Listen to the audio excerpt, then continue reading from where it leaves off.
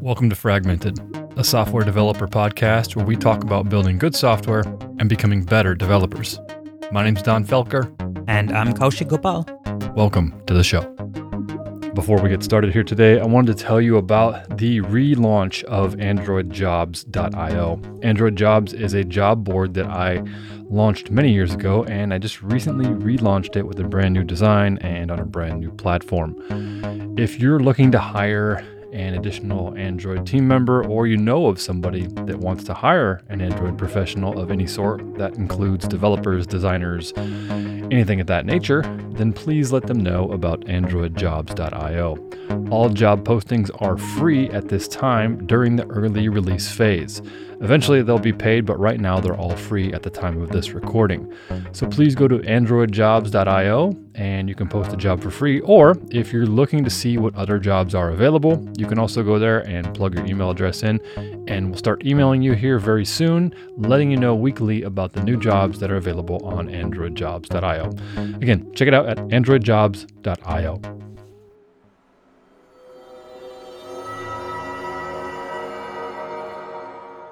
Everybody, welcome back to the show. Today, we are missing Kaushik again, unfortunately, but hopefully he'll be back with us soon. Lots of stuff going on, lots of good news that I'm sure he'll share when he gets back. But until then, I have another guest today. And today we're talking about a topic that's really interesting to me, and I think a lot of people will find really interesting in general. And that topic is around a growth mindset and having a growth mindset, why it's important, how it can help you, and so forth. And this show, I have my friend Alan on the show to join us. Welcome to the show, Alan. Thanks, man. Thanks for having me. Yeah, appreciate it. So we have been friends on Instagram for quite some time and chatted numerous times about all different types of things. But one thing I've always noticed is our conversations always kind of revolved around just a very similar mindset. And that seemed to be relevant for what we're talking about today. And you mentioned, hey, it'd be great to talk about a growth mindset. So here we are. Yeah. It's actually kind of funny because I was just thinking about it. I'm like, how did we start talking? Like, what was it that got us going? And I can't even think of it. Yeah, I don't remember. I think it was, first you do a lot of really good content on Instagram around Android development, tons of great carousels and reels and stories. So for folks that are interested, check out the show notes. There's a link to Alan's Instagram. Be sure to give him a follow over there because there's tons of great content. So that's how I originally had found you. And just from looking at I don't know how you had found me, but anyway, when I found you, and then I had posted a couple of times about going out and just doing just like hard things. And I think I had like a weight vest on, and I was going for a walk on a weight vest. And you asked me like, hey, where'd you get that weight vest? Or how much was that? And then that's right. Yeah, we just kind of conversated about like that. I'm like, oh, someone else is interested in this weird demonic thing that I do of like torturing myself all the time. Yeah, because I think what ended up happening is it was last year and all the gyms were still shut down. And my gym was sending workouts through SugarWOD. And I was like, all right, cool. I want to do something different because you go to the gym and you have dumbbells, you have everything, but I didn't. So I was like, all right, I want to add something in to make this harder. And I saw the weight vest and I'm like, I'm considering that. And your recommendation actually got me to get one. Oh, really? Yeah. It's sitting in my, my sunroom right now. That's fantastic, man. So have you used it that much at all or what?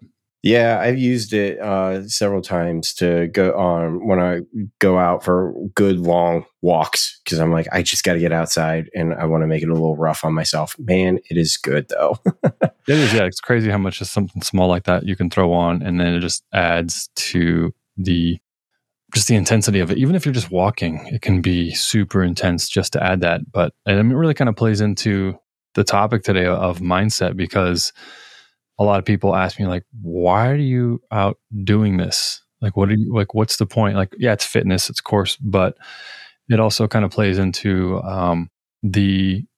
I have been doing a program called 75 Hard for over a year now. And the real thing and the reason why I'm doing that is mainly because it's almost like a mental toughness program, and it's shown me ways to grow.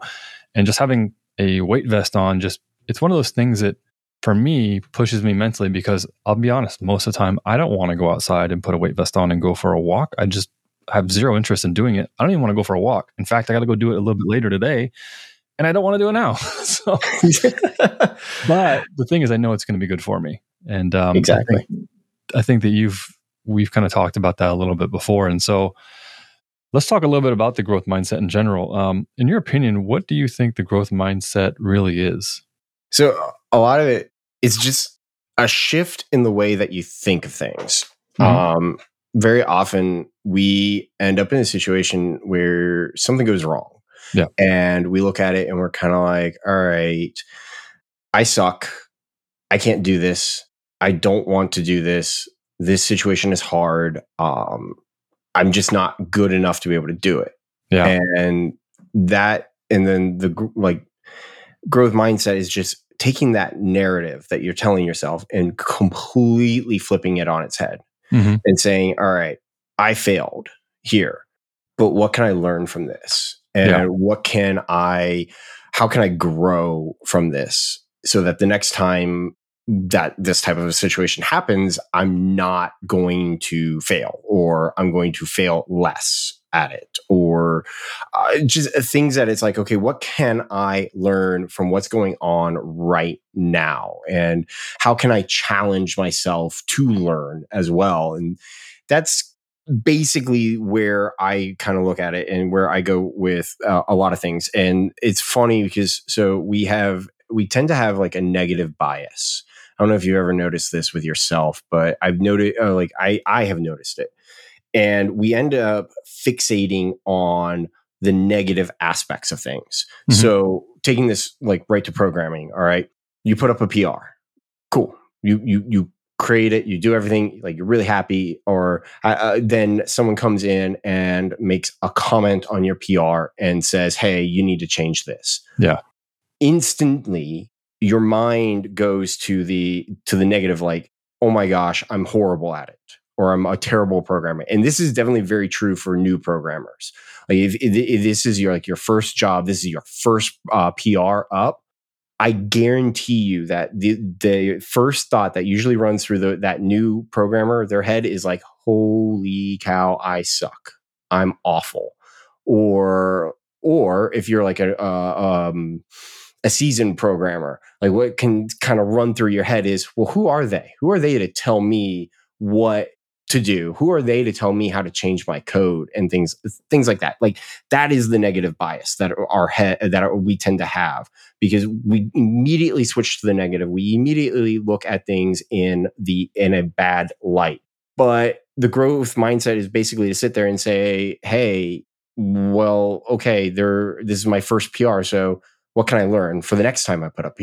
Mm-hmm. Or if you're the seasoned programmer, like, okay, cool. What can I learn from what this person is trying to help me know and understand and move forward with and make it better next time? Mm-hmm.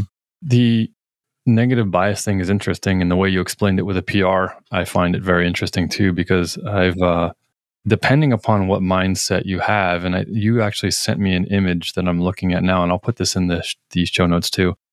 And it has two like heads facing each other. One says fixed mindset and has a bunch of quotes in it. The other one has growth mindset with a bunch of quotes in it. And they kind of juxtapose the two differences. And when we take into consideration the PR example, I've been in both those situations where it's like, oh, well, I'm being challenged and I've been doing this for so long. Like, what's going on? And then you also have the other side, which you could be in the same exact scenario. You could be someone with a lot of experience, but have the growth mindset of like, oh, okay, why are they making these comments? Okay, maybe I'm not seeing something that they're saying. Okay, this is maybe an opportunity to improve. This is an opportunity to learn. And one of my clients did that a number of years ago. The goal that they had was that every developer had to have their first pull request up within a week of joining the team. Oh, that's cool. Yeah. And so, yeah, it was good. And we eventually reeled that back to, I think, a day or two. Like we really wanted people to just sit down and be like, okay, your first PR is happening. Now, it didn't matter if it was updating an SVG file or whatever, but at least you're able to walk through the process. And I remember my first PR I put up there, and it literally got decimated. And I thought it was really good code. But everyone was just nitpicking on it just to say, look, here's how we can improve. Here's what we might want to do different. Or what about this edge case? And what it did is initially I approached it as the negative bias fixed mindset, like feeling attacked a little bit, like, oh my goodness, like this doesn't feel fair. Like, why are people being so mean? And unfortunately, a lot of people feel that way about PRs. If it's not smiley faces and everything, they get really upset about it. But if you just change your mindset from a fixed mindset, in my opinion, change it from fixed to growth and be like, okay, what are they trying to say? And as long as someone's not saying like, this code is stupid, like, why would you make this dumb mistake? That's bad. Don't do that. But if you approach from that growth mindset, then you can start realizing, hey, oh, here's the things that I can improve upon. And that's what I ended up doing is I immediately switched over and said, oh, all right, this is how this team does it. And I was able to walk away learning a lot more. And then as each subsequent PR happened, those issues became less and less, though they never stopped. There was always room for improvement.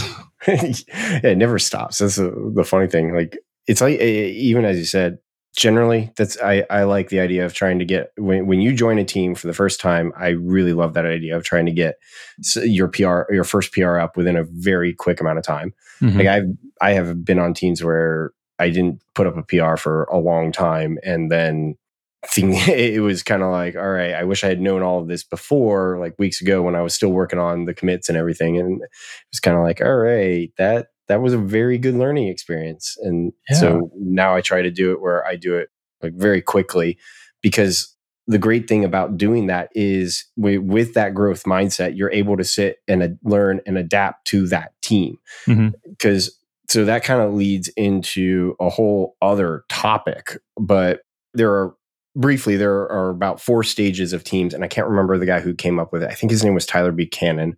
Okay. He came up with it in the 90s.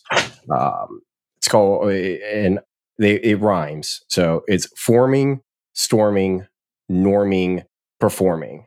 And there might be a 5th one. But anyway, like forming is obvious. Teams coming together. Storming, everybody's butting heads with each other. They're sitting there like, I want it this way. I want that. Like the best argument is tabs versus spaces. Like, spaces. When you get programmers together and they're storming about tabs versus spaces. We all know this. We see it. But then there comes, once that storming phase passes, once you get past that, you end up in the what's called the norming phase, when you're getting to know each other. You're getting to know your ins and outs. Like, how do you like to program for example, Slack etiquette. Like, you learn Slack etiquette from each other that way. But then once you get past the norming phase, that's when the team is like really performing and everything. And kind of pulling in the whole growth mindset idea is you can't really get past that storming phase unless you are trying to sit and learn and grow from one another. Because at that point, if you just keep your fixed mindset, you keep that like, hey, I don't like the criticism that you are giving me, then you're not really going to be able to get to that performing. And you want your team to be performing. You want to be performing as a team, because I've been on some really awesome teams, and when we're performing, it's so much fun. It's just like, it's awesome. Yeah, when you can be on a team that has a high level of output, it pushes you to become a better developer and to ship more things. I can't tell you how many times I have been on a team where the output was just insane. Now, that does come with a little bit of downfall too, because you can get a little bit of imposter syndrome too. Yes. Because everyone is putting out at such a high level. You're thinking like, wow, there's no way I can match these people. But it also has a side effect of almost lighting a fire under you to learn and maybe realize, hey, maybe I'm not doing something that everybody else is doing or something like that. And there's been many situations where I'll do something and all of a sudden I'll realize I've been doing something wrong for years. And literally that happened this last week. I was making a thumbnail for one of my YouTube videos, and I've been using Photoshop since version 2, since the 90s. And every time I needed to cut a person out of a photo and have a transparent background, I did it with the eraser tool. And I just zoomed in 1600% and just dragged around it and then eventually cut it out. Well, then all of a sudden one day, like I realized that there's all these online tools like background remover and stuff like that. I'm like, you know what? That's got to be in Photoshop now. And of course, I just Google it and there's a video and someone shows me how to do it in about 6 seconds in Photoshop. And it's better than what I can do and by hand. And I remember it just earlier this week doing it and then just kind of sitting back with my hands in the back of my head being like, oh my gosh, I just saved or have been wasting hours of time, hundreds of hours of time. But it's just I didn't know how to do something, and you just have to approach it like, what else? Is there something I can learn here? Is what I'm trying to get at. Oh yeah, no, it's funny because like those eureka moments. I think that's what they can be called, and those are crazy. All right, so you and I probably haven't talked about this, but I just started doing Brazilian jiu-jitsu. Oh, nice. Yeah, like back in February. That's humbling. Oh God, yes. I've done it. I know. It's so humbling. And I was going, we call it rolling for those who don't know. It's sparring. It's just going and trying and doing, going against each other and practicing and everything. And I was doing something, and this guy just showed me, so we were done. And he had me in an arm bar, which again, for those who don't know, arms straight out. The whole goal is basically to try and break the other person's arm by going against the elbow. We're going all over the place. But he got me, and I didn't quite know how to get out of it. Afterwards, he showed me, oh yeah, you just flip this one way, and I was just like, oh, like boom, everything went off, like light bulbs, everything. It's like, holy cow, I can't believe that. It happens in everything that you do. You can be doing it for years and years. You could be doing it one way for years, and then all of a sudden somebody just shows you one little tweak, one little thing that changes it all for you, and it's just like it's a whole new world at that point. To throw in a Disney reference. It is a whole new world, and it's easy to rope that back into software, because back when I started developing, I had been programming for about 7 or 8 years initially, and then one day I was working in a client, and I didn't really know any design patterns at the time, and one of the senior folks that I worked with said, hey, we're going to do this new thing called dependency injection. And I was like, what is that? And then he shows it to me, and everyone who's learned dependency injection has been through this kind of like phase of like, this is overly complicated. Why would I ever need this? This is like not cool. Like, ugh. And then all of a sudden you start realizing the testing benefits, the decoupling benefits, the everything that comes with it. And I remember that having that light bulb eureka moment where it just sat back like, oh my goodness. But then for me, that was a moment where an entire world opened up, because it's like, oh, I've been doing the software thing, like cowboy coding it, just hacking it together. And then I went and bought the books, and those books, I mean, they still keep going. There's still more to read. It's nonstop. Never ends. Yeah. Never ends. It's funny because like that is, so one of you mentioned my Instagram profile and posts and everything. And like one of the most common requested things that I get, and there are other people who post on Instagram, and I guarantee you they're getting asked these questions too. And because they've talked to me about it. What is dependency injection? Like, can you create a post on Dagger? Can you create a post on Coin or Hilt? Like, it's all that. And it's like, okay, cool. I'll explain it. I'll put it out there. I'll put it there. And they'll be like, why? Why are we doing this? I feel like this is overly complicated. It's like, trust me, bear with me through this process. When you get on the other side, it's going to all make sense. And it's always very much like what you described, because like I was the same way. I got introduced to Android development probably 2015. Mm-hmm. Marshmallow Days. I can't remember when that came out now. I don't either. So many of them. It was funny because like I got a job at this one company who I had no business working at that company, none whatsoever, because I was brand new to Android development, and they were like, all right, we need Android developers. You're a Java developer. We want you to come. Mm-hmm. And they took a risk on me. It's like, all right, cool. Because I could have been it could have just gone over my head and not even worked out. But they took a risk. And then they put me on one of their flagship products and they said, don't worry, you'll be fine. You've got these awesome developers. And I did, because these two guys were amazing. And they started showing me dependency injection. And I was just like, this is so complicated. What the heck? And it wasn't until like probably 3-4 months into the project when I really realized the power of dependency injection. Mm-hmm. And then it wasn't until like 18 months after that when I was doing some working on another project. Actually, it was probably a little bit longer. Another project, and it really drove it home. So one of the hardest things to test is time. Testing time is a pain in the butt. You know this. And I was just like, how do I test this? How do I create a unit test where time is going to be, what do you call it? Like your advanced deterministic. Yeah, deterministic. Yep. Yeah.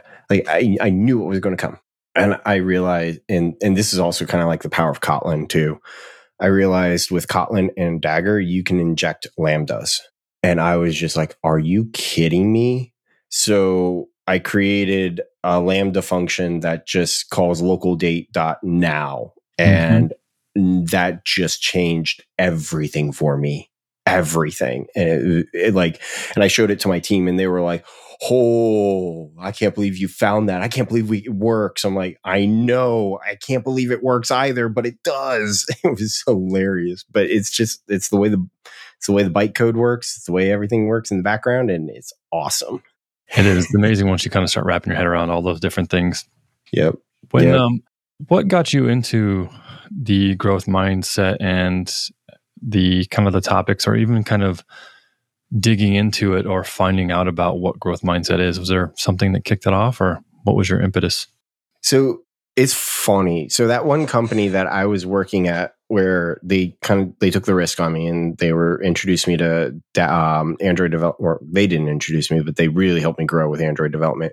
There was this coworker who became a friend of mine there, and he kind of was going through a hard time as a new programmer, because this was his first job out of college, and he was getting very frustrated with his work and his the tasks. He got frustrated very with bugs and things like that very readily. And one day, it was kind of like a one-day thing, but it really wasn't. It was just more of, we realized it one day that something had changed about him. And we were kind of like, dude, what's going on?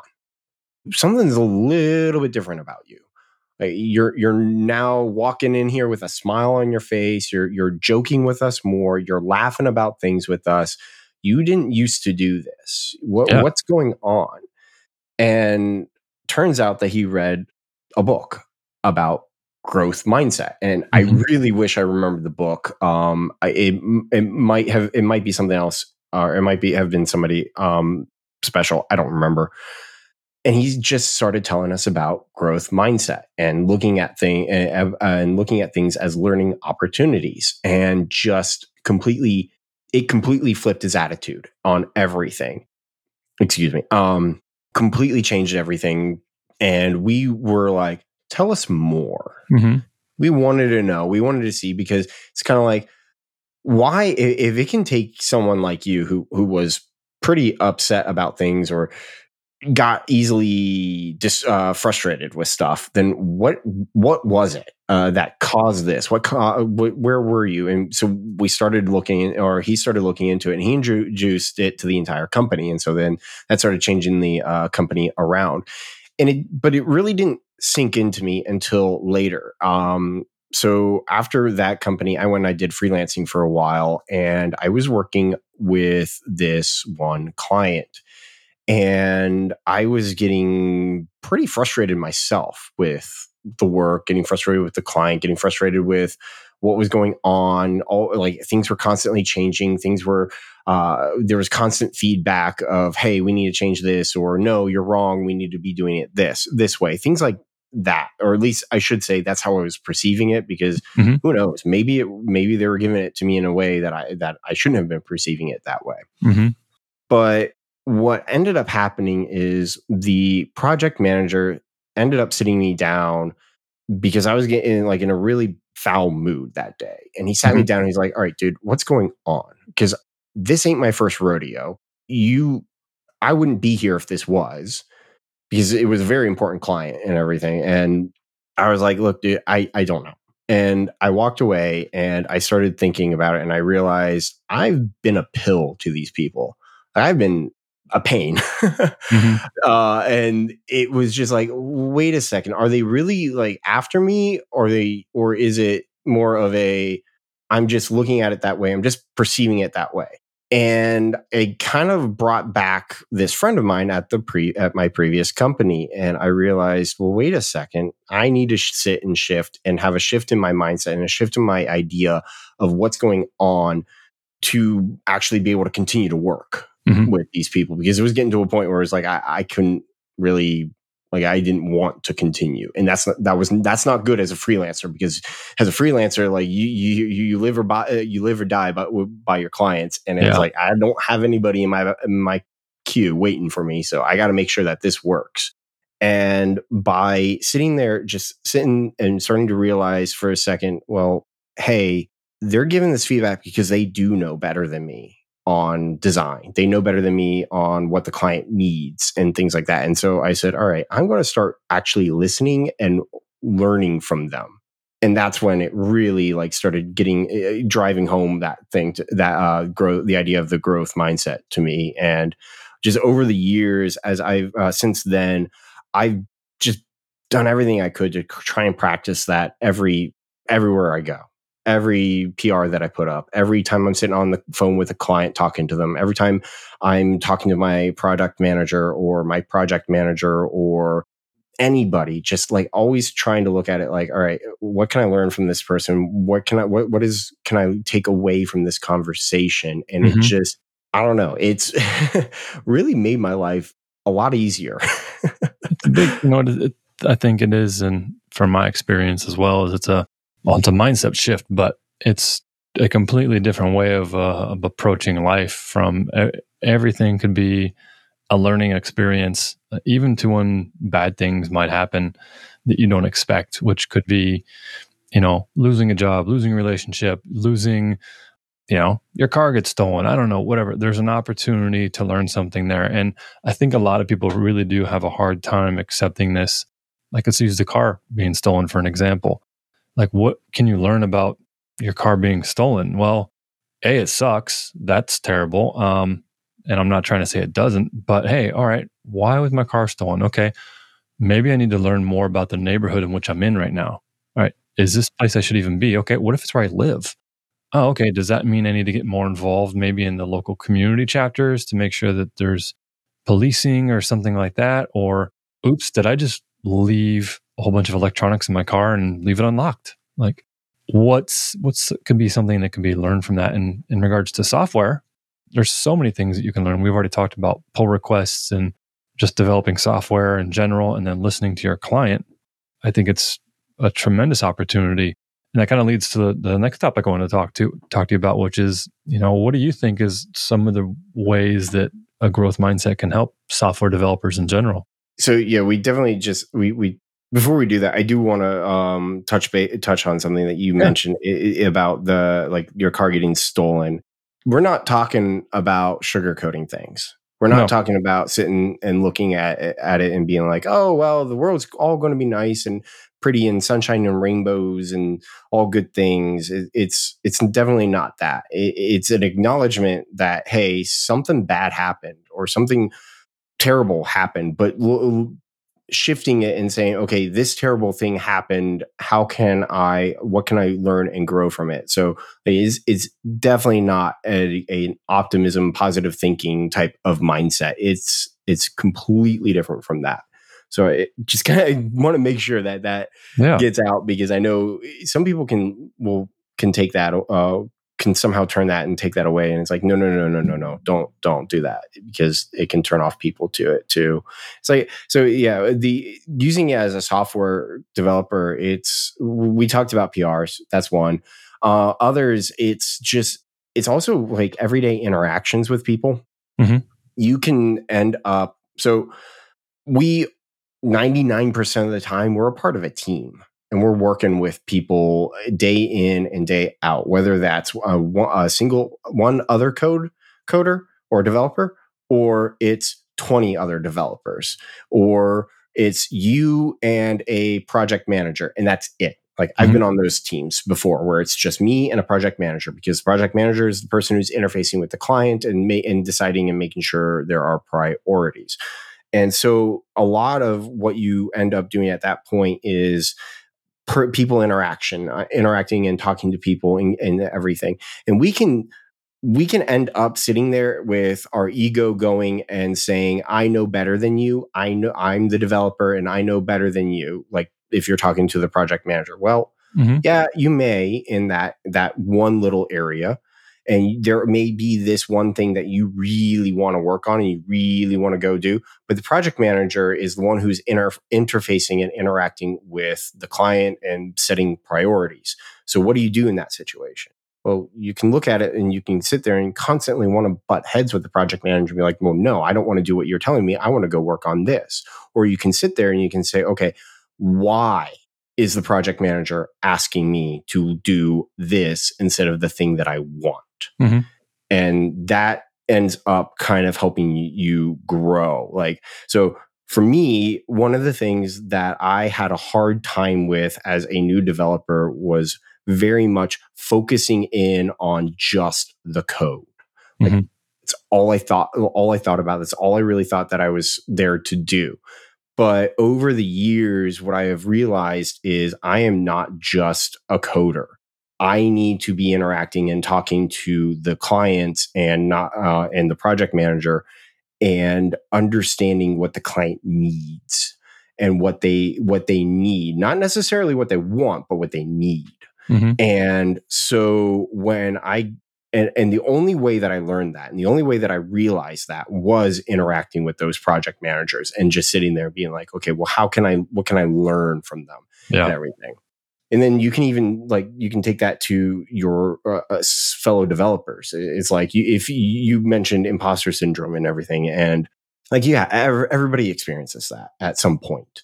You can be sitting there. I was that first team that I was on where we were working. It was me and two other Android developers, and I could have sat there and I could have let imposter syndrome come in and let me go, because these two guys were rock stars, amazing coders, pumping out code all the time. And I was sitting there with my one PR a week because it was taking me forever to learn about something. It was taking me forever to learn about fragments and things like that.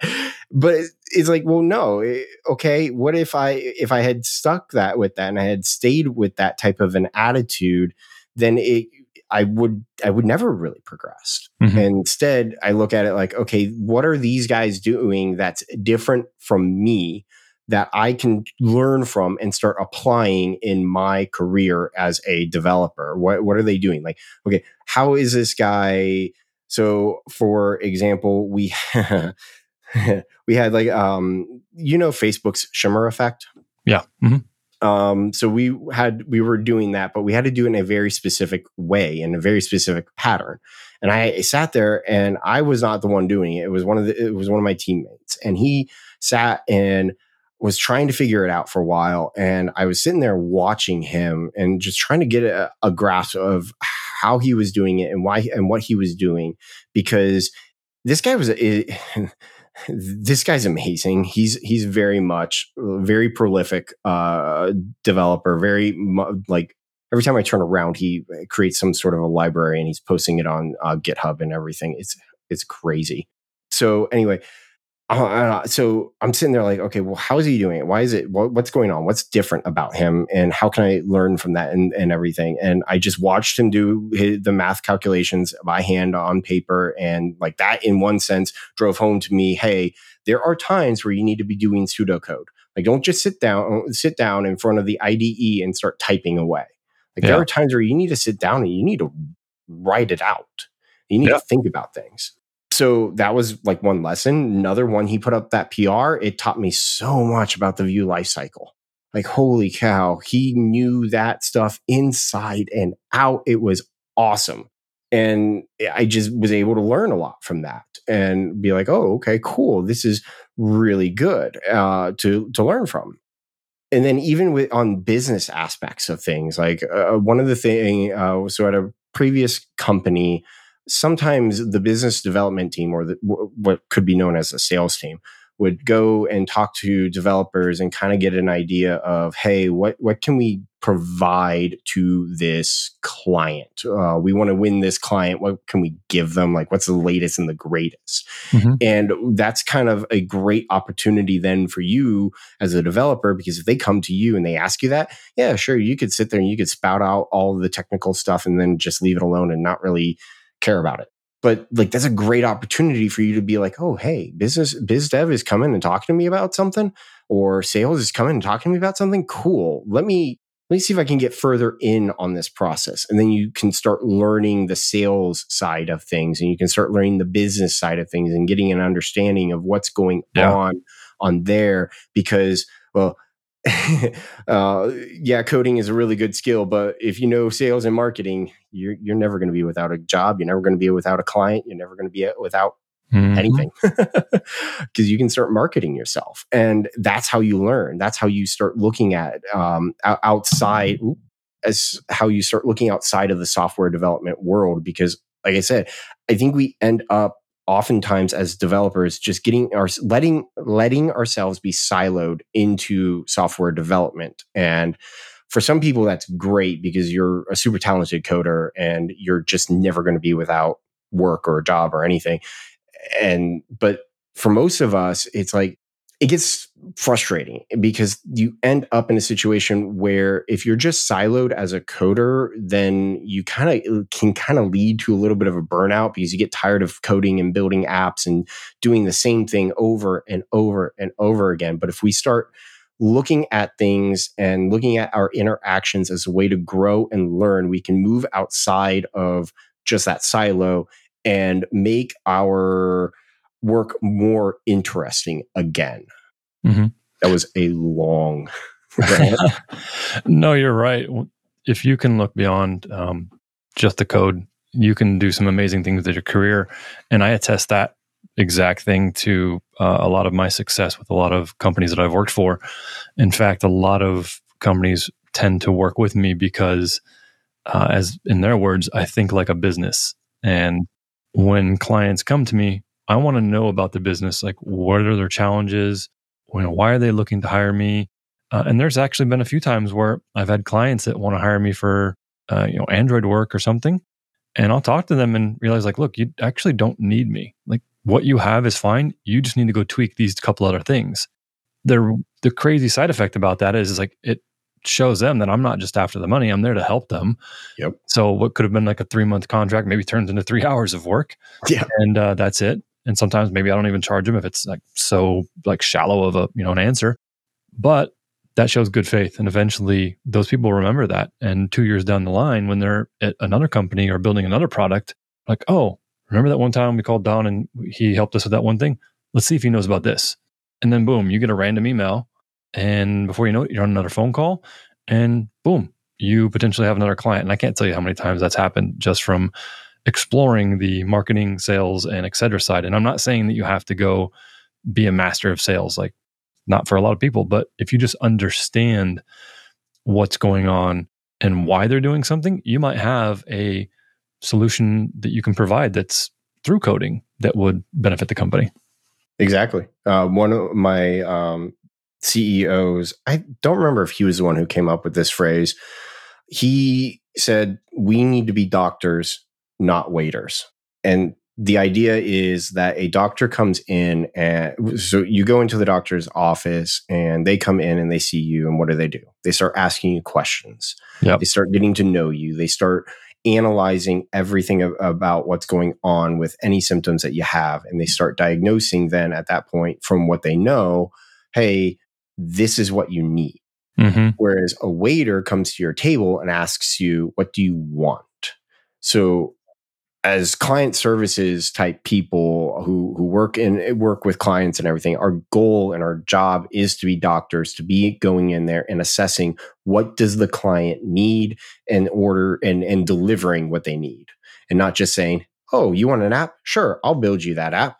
And next thing you know, they spend $500,000 on that app and it doesn't even bring them in any money, and they just goes right down the drain. Yeah. And you mentioned client services too. So folks that aren't familiar with that, that's maybe consulting companies, agencies, freelancers. But this also applies to your full-time job. Let's say you work at a Fortune 500 company or a small company too. The product owner, which could be a manager, could be your boss, whatever, that's really your client if you have a full-time job. And you ask them questions to get the same type of result. So it's just being inquisitive about it. I like that. One thing I wanted to do here with you is this graphic that you sent over is actually really good. And I counted the quotes. There's two heads here. So when you look at it on your phone or online, you'll see these two different sides. One's fixed mindset, one's growth mindset. Each has 10 quotes in it. I wonder if you could pull this up. I would like to play the side of a fixed mindset, and I'm just going to say one of the quotes. And I was wondering if you could play the role of the growth mindset to say what the growth mindset quote would be. Would you mind doing that? Yeah, I got it up right now. Okay, cool. So what we're going to do here is there's 10 quotes in here, and we're basically going to juxtapose these. And the reason for this is as we're going through this, I want you to think about, the listener here, think about which one would you rather be? I'm going to have a fixed mindset, and so I'm going to say the quote that's of a fixed mindset. And then Alan's going to be in the growth mindset, and he'll say the quotes of the growth mindset. And then by the time we get done with these 10 quotes, I think you have a pretty good idea of what mindset you would rather adopt. So you ready, Alan? Yep. All right. So number one, first quote is, in a fixed mindset, I give up easily. And the growth mindset is, I like to try new things. Yeah, that makes sense.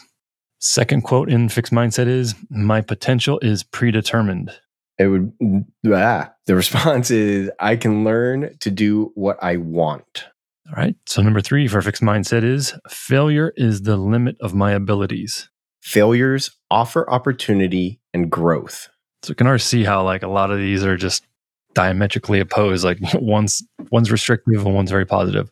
All right. Number four, fixed mindset, my intelligence is static. But for a growth mindset, my intelligence can be developed. Amen to that. Yeah.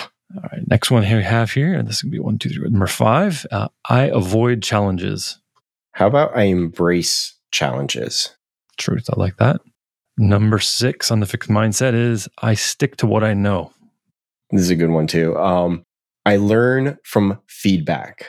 Yeah, that's like the PR thing right there, Yeah, it really hits home. It's like I have to remind myself every single time. Number 7 on the fixed mindset is, feedback and criticism is personal.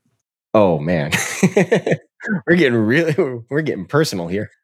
For growth, I keep trying and never give up. Or wait, maybe it would be. We'll keep going. I don't want to, because the next one's good. All right, next one here, which is going to be number 8 in the fixed mindset. I will never improve. So I like growth mindset right here, because this one is big. I am inspired by other people's success. Yeah, that's good. Why do you like that one so much? So I'm on Instagram a lot. I fully admit that. Do we need to call somebody? Yeah. And there are times where I catch myself just scrolling, and I see people and I see things, and I'm like, oh man, that would be awesome to have. I'd like to have that, or I would like to do that. Or I see other content creators and I see their follower count and going up. Let's take someone you had on recently, Philip Lochner. He's killing it. Oh my gosh, Phil's killing it. The dude just hit 100,000 subscribers on Instagram this week. That's wild. Congrats, Phil, if you're listening. Yeah, congratulations, man. It's so cool. But exactly what we're doing is exactly why I like this. Mm-hmm. Because I could sit there and I could be like, man, I want 100,000 subscribers. I want to hit that. Or I could be sitting here being like, his success to getting to 100,000 is awesome. And it is. And it's inspiring because it's like, well, hold on. You go onto Instagram, how many other 100,000 subscriber accounts are there? There's probably a good amount. But what are they? What are their accounts about? Usually about them. Usually about pictures. It's usually fitness accounts, business accounts, and design accounts, and marketing accounts. Like all of those are very visual accounts. But in our world, in software, it's not a visual account. And so it is hard to, it's not a visual medium. So it is hard for us to translate software into short, quick tidbits and quick things that we can throw onto Instagram that are going to be clickable and are going to be capturing people's attention. So the fact that Philip made it up to 100,000 using just software information is inspiring for somebody like me who does basically the same thing as him, putting up Android posts every day and everything. Like that is inspiring. And that's why I love this quote. I am inspired by other people's successes. Yeah, it shows you that it's possible. And if you can use that to your advantage, it's just fuel. That's why I see it. Okay, so we got two more here. A couple of these haven't lined up exactly to be like the opposites, but I think they're still good examples of a fixed mindset and a growth mindset. So I think these other two might be in that category, but I'm not sure. Yeah. So number 9, I am either good at it or I'm not good at it. Yeah, I mean, this kind of lines up a bit. My mistakes help me grow. That's true, yeah. All right, let's wrap up with number 10 here. There's no point in even trying it. How many times have you heard that? How many times have I said that to myself? That's the real dangerous one there. Exactly, man. But the growth mindset would say, I know this will help me even though it is difficult. Yes. Amen to that. It's like content creation. Like one of the big things that I some people will ask me about things like, well, how do I go? What do I do? How do I start? It's like, just start posting. Just start doing stuff. And one of the things about it that's awesome is it is hard, but I think so. Okay. We were talking dependency injection. We were talking about Dagger. Well, I don't think I fully understood Dagger until I actually had to teach it. And when I started teaching it on Instagram and trying to like really dumb it down to like the simple, most essential parts, I think that's when I really started understanding Dagger. Now, Dagger's a beast, and there are certain aspects that I probably don't understand, but I at least now know how to set it up from scratch. Well, that's the best way to learn, really. And I thought, when I wrote my first Android book over 10 years ago, I thought I knew Android pretty well. And then it wasn't until I got into it, I was like, all right, well, let me explain it. How would I explain this to someone who's never seen this? And then all of a sudden, I realized I'm 10 steps ahead. Like, whoa, I need to go back and explain these other 9 steps I didn't even talk about. And when you teach something, it's going to be the best way you're ever going to learn something because you have to cover all the bases. So highly recommend that. All right. So those are the 10. There's the fixed mindset and there's the growth mindset that Alan did.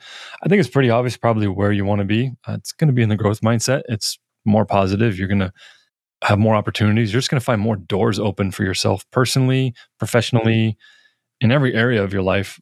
There's just opportunity. You're going to see more opportunity. When we have a fixed mindset, it's like the world like almost closes in on you. It's almost like very claustrophobic. So that's kind of the way I see it. And before we get into some of the resources here, I wanted to cover some of the symptoms of that growth mindset might be something that you can benefit from as a software developer. And so I'll kind of just list some of these out. And if you have a couple, then feel free to hop in. One of them is just not enjoying what you do. Eventually, if you just don't enjoy what you do, you kind of have to question yourself, like, why am I doing this? Is there something I can learn from this? Or is there a way I can flip this on its head to make it enjoyable? Another one is you have constant burnout, which is boring tasks in general. So whatever you're doing, you're just not really, it's very similar to the same one, but you are really burning out, not getting anywhere with what you're doing. Again, this could be other symptoms of burnout, but this can be a symptom that you need to adopt a growth mindset. Another one is frustration. You're just finding everything that you're working on frustrating. This goes back into some of the quotes we said, like, I'm either good at it or I'm not. I'm just going to stick with what I know. This is too hard, stuff like that. So if you find yourself getting that way, these are all good examples of being stuck in a situation where a growth mindset might help you. Do you have any areas that you could think of that might that people might know? Yeah. And so one thing that is avoidance. Yeah. Like you start recognizing that you are avoiding things. So let's say you have you have to have a conversation with your client over something going to be delayed. Are you avoiding that conversation? And if so, why? Yeah. But the best way to get over the avoidance is kind of looking at it like, okay, how is this having this conversation going to help me? How is it going to make me better? Mm-hmm. That's definitely something I noticed a lot for me when it came to fixed mindset and growth mindset is I start recognizing when I'm avoiding things. And if I'm avoiding something, that means that is something that I have to face and I have to do. Yeah. One of the very similar to that is, to me, is the victim mindset. And that's just like, why is this happening to me? Why is this going on? Or this person or this situation caused these things to happen. And it's a very victim mindset approach, but there's always ways where you can flip that on its head. Yeah, it might not be enjoyable to do, but there's always an opportunity to learn. So, well, Alan, this has been fantastic here. There's a few resources I wanted to cover. Did you have any resources you wanted to share first before I hopped into mine? Yeah. So you know what? You talking about that just actually reminded me I get to do things instead of I have to do things. I get to do things. That's great. You remember who that's from? No, but I know I should know this. Yeah, you should. Goggins. Yes, that's right. David Goggins, Toughest Man. What was his book? Oh, You Can't Hurt Me. Yep. Yeah, that's a good one. I'll have to add that to the list. Oh, yeah. That is. And you recommended it to me for one, and you recommended to me the audio version of it. So good. Yeah, so if you haven't listened to David Goggins' book, Can't Hurt Me, we'll link it in the show notes. You can buy the physical version as I recommended to Alan, and I recommend to everybody who gets into David Goggins stuff or reads his book. Just do yourself a favor. Even if you're not an audiobook listener, listen to the audiobook. And the reason being is I've never seen an audiobook done this way. He basically has a narrator read it, and the narrator is really good. But then at the end of every chapter, the narrator stops and he'll say something like, "Oh, Goggins, that was crazy." Yep. And they're in the studio, and then Goggins just hops in and freeforms it. And he'll just pepper in all these additional details, and they'll talk for 5 or 10 minutes. It's like bonus material on each chapter. It's just so good. It is awesome. Like you're not just getting the dry, this is what happened thing. You're getting the raw, this is what I was going through, and this is my mind. And then you get so many awesome extra stuff from it, like some of his good stories. It is so cool. It's been that book is definitely my top 5 favorite books. It's that one just helps with mindset and just human potential and what you're capable of. And we think I love his 40% rule, which for those of you that don't know what it is, he uses it in a fitness regard, but you can think of it in almost anything. And the 40% rule is, and again, this is a fitness, connotation. When you think you're done, I can't do anymore, you're probably only at your 40% of your real capacity. And it might sound crazy, but on personal anecdotes, I've tested this in the gym multiple times, and I'd have to say it's dead on correct. And it's amazing. Yeah, it is. And applying it to programming or applying it to work, there are times where you sit there and you're like, all right, I'm done for the day. Well, maybe you're not. Maybe you need to just take 5 seconds and catch your breath, and then you can move forward. Yeah, sometimes just going for a walk helps. So, oh yeah. All right, so there's a couple more resources here. One is it's a book called Mindset, fitting, by Carol S. Dweck, and I'll put the link in the show notes. There's 2 versions of this book. I've listened to the original one, and I just found the new one today, which is actually a few years old, but I did buy the book a few years ago. So I got to listen to the new one, but the new one actually has more good reviews, and I guess it's the second edition. So maybe check that one out. But Carol S. Dweck this whole book is literally a deep dive into this topic of growth mindset. So check it out. And I found out that book from Tommy Bilyeu, who I'll link his Instagram account. He's got 1 million followers on Instagram. And he is the founder of Quest Nutrition. So if you've seen like the Quest protein bars and chips, he's the guy who started that. So that's a fantastic book. Have you read either one of those? No, I haven't. Or I haven't read Mindset by Carol Dweck. That one is familiar to me because I've seen it, like, you're walking through Barnes and Noble, or I was going to say Borders, but Borders is defunct. Yeah, they're gone. Jeez, man. And I've seen it in like those on those tables where they sit there and they say, "Hey, these are really good psychology books." I'm like, "Oh, that looks interesting." So I may have to go pick that one up. Yeah, that was pretty good. It was long, but it was good. And then the last one that I recommend everyone read is Extreme Ownership by Jocko Willink. Now, some people are going to who have read the book have said, "Well, hey, this is it's a very toxic book." It's not a toxic book. It's a book about just evaluating how you can turn each opportunity into a learning experience of like, all right, this happened. All right, I'm going to take ownership for that happening. And then once you do that, you figure out ways to not let those things happen again. Could be through systems, could be through whatever. And it's just a great book on accountability, which essentially helps you with growth mindset. Yeah, I love the story that they open up that book with, because it's just like, it's awesome. It shows you exactly everything. Like we were talking about the symptoms of fixed mindset, and he hits all of them in that first story in that book. And it's like just amazing. Yeah, that was a great one. You can either read or listen to that one. They're both great. So anyway, Alan, we're approaching an hour here, so we're going to wrap it up. So thank you for hopping here on the podcast and joining us. If folks want to get a hold of you, what's the best methods to do so? And we'll put the links in the show notes. I actually just have one link, and you'll probably laugh. Follow Alan.online. Follow.Alan. No, follow Alan.online. Okay. All right. So Alan is spelled ALAN. And like there's so many ways people spell it. Okay. All right. Well, we'll add that to the show notes, and then folks can just click that link, and I'm sure they'll find all the magic at the end of the rainbow there. Alan, thanks for joining the show today. We appreciate it. Thanks a lot, man. Thanks for having me. It was good talking with you. Definitely. Folks, appreciate you joining the show, and we'll catch you next time. Hey folks, before you get going, don't forget to check out androidjobs.io. All job postings are now currently free during the early release phase. And if you're looking to see what other jobs are available, you'd be surprised at some of the jobs that are out there. Almost all of them are remote friendly. Tons of great companies posting there.